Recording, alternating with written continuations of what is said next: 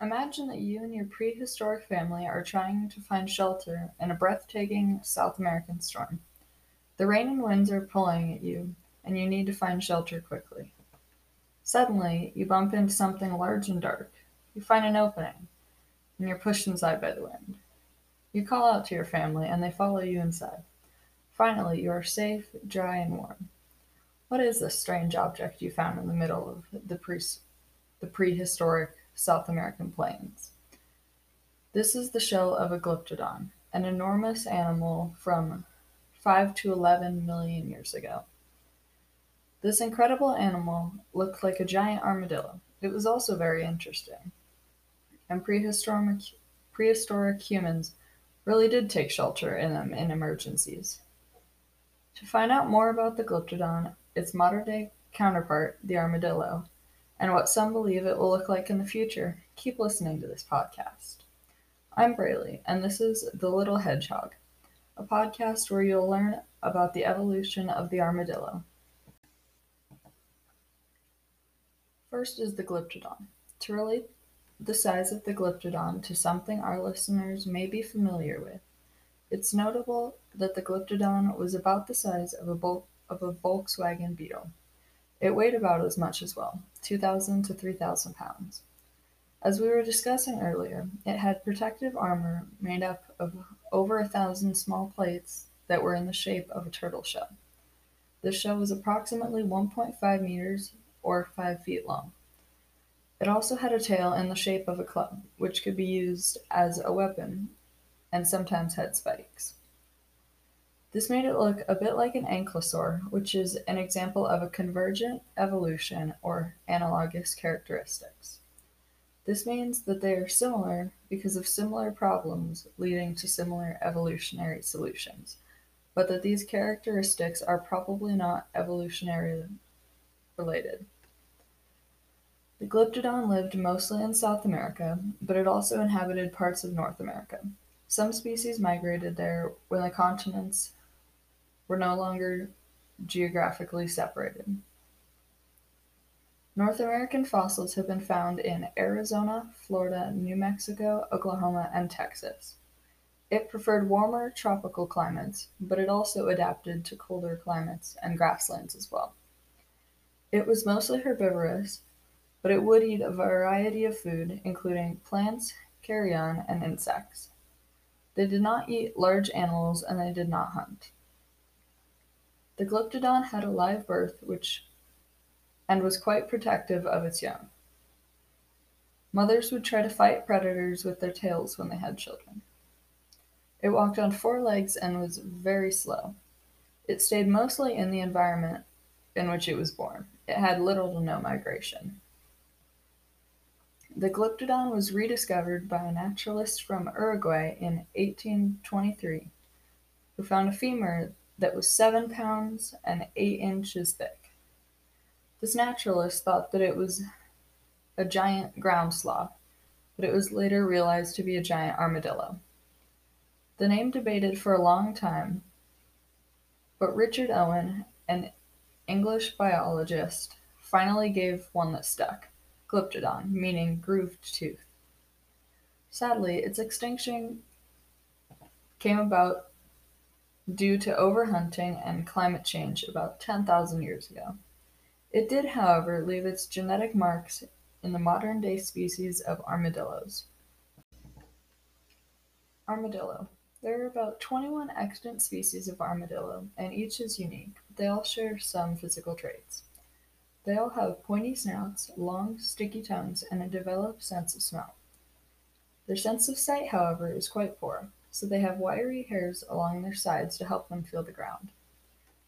Their legs are strong but short, with sharp claws that allow them to dig.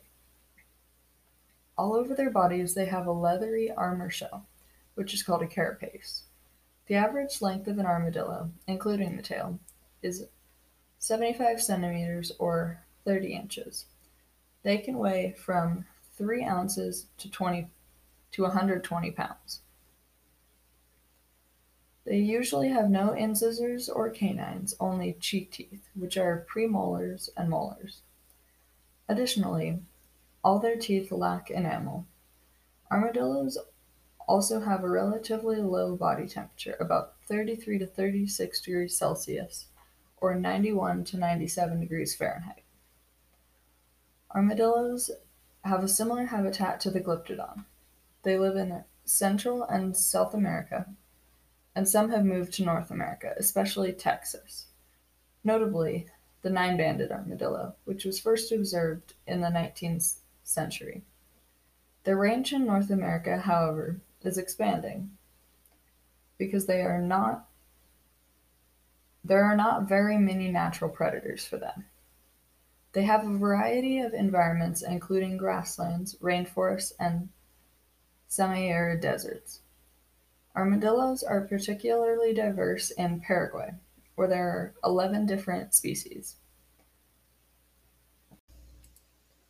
Different species of armadillo generally have different diets, but most have insects, grubs, and other invertebrates incorporated into what they eat. They will also sometimes eat plants and some fruit. They use their developed sense of smell to hunt and their claws to dig and find food. Most armadillos have a low metabolic rate, especially species that primarily eat termites. The gestation period of most armadillo species is 60 to 120 days, and their litter size ranges from 1 to 8. Adult armadillos usually do not share their burrows with other adult armadillos, but they will care for their young for about 4 months. One very special case is the armadillos under the genus Dasapius, which nearly always have identical quadruplets. This makes their reproductive systems quite unusual and prime for experiments that develop our understanding of reproduction and medicine. All armadillos have short legs, but they can move very quickly. Only 2 species of armadillos can curl up into a ball to protect themselves. The other species have too many plates to do this effectively. Most species dig burrows and can sleep for up to 16 hours a day. The nine-banded armadillo is known for being able to cross bodies of water well, either by holding its breath for up to 6 minutes at a time or by swallowing air, which inflates its stomach and intestines and allows it to float better.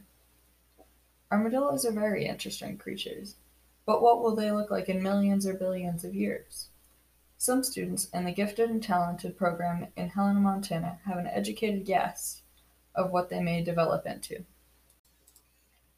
Parva expoliunter. The name created for these futuristic armadillos is the Parva expoliunter. The Parva expoliunter is thought to have an adult size of 6 to 11 inches and 1 to 3 pounds. It has been described as about the size of a baby hedgehog, which is in fact where the name of this podcast comes from. This shrinking continues the trend of getting smaller, as was seen with the Glyptodon and the armadillo. These organisms will still live in the Americas, but will move further into North America, continuing the trend of moving northward. Some will adapt to city life and live in parks and sewers, but most will live in natural environments. The Parva expoliunter individuals that don't live in cities will eat small insects and invertebrates, and they will obtain them by digging with their claws. Their habitat is still the same, so their diet would likely not change. However, the ones that do live in cities may eat scraps of human food, like modern rats in cities. They will still give live birth, but they will only take care of their young for about a month. A baby Parva expoliunter does not have to grow as much, so it can reach adulthood faster than a modern armadillo. They will continue to dig burrows, especially in the countryside, and they will continue to use them as nesting places. However, they will be much faster than armadillos of current times. Thank you very much for listening to our podcast. We hope you learned a lot and will continue to be interested in biology and evolution. I'm Briley, and I hope we'll see you next time on The Little Hedgehog.